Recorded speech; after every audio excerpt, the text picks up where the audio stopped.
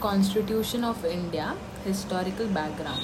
The Constitution of India was drafted by the Constituent Assembly of India and was declared as passed on 26 November 1949. It was enacted on 26 January 1950 and laid the foundations for establishment of the Democratic Republic of India. Background. The British came into India in 1600 as traders in form of East India Company with exclusive right of trading in India. But in 1765, company obtained the Divani of Bengal, Bihar and Orissa.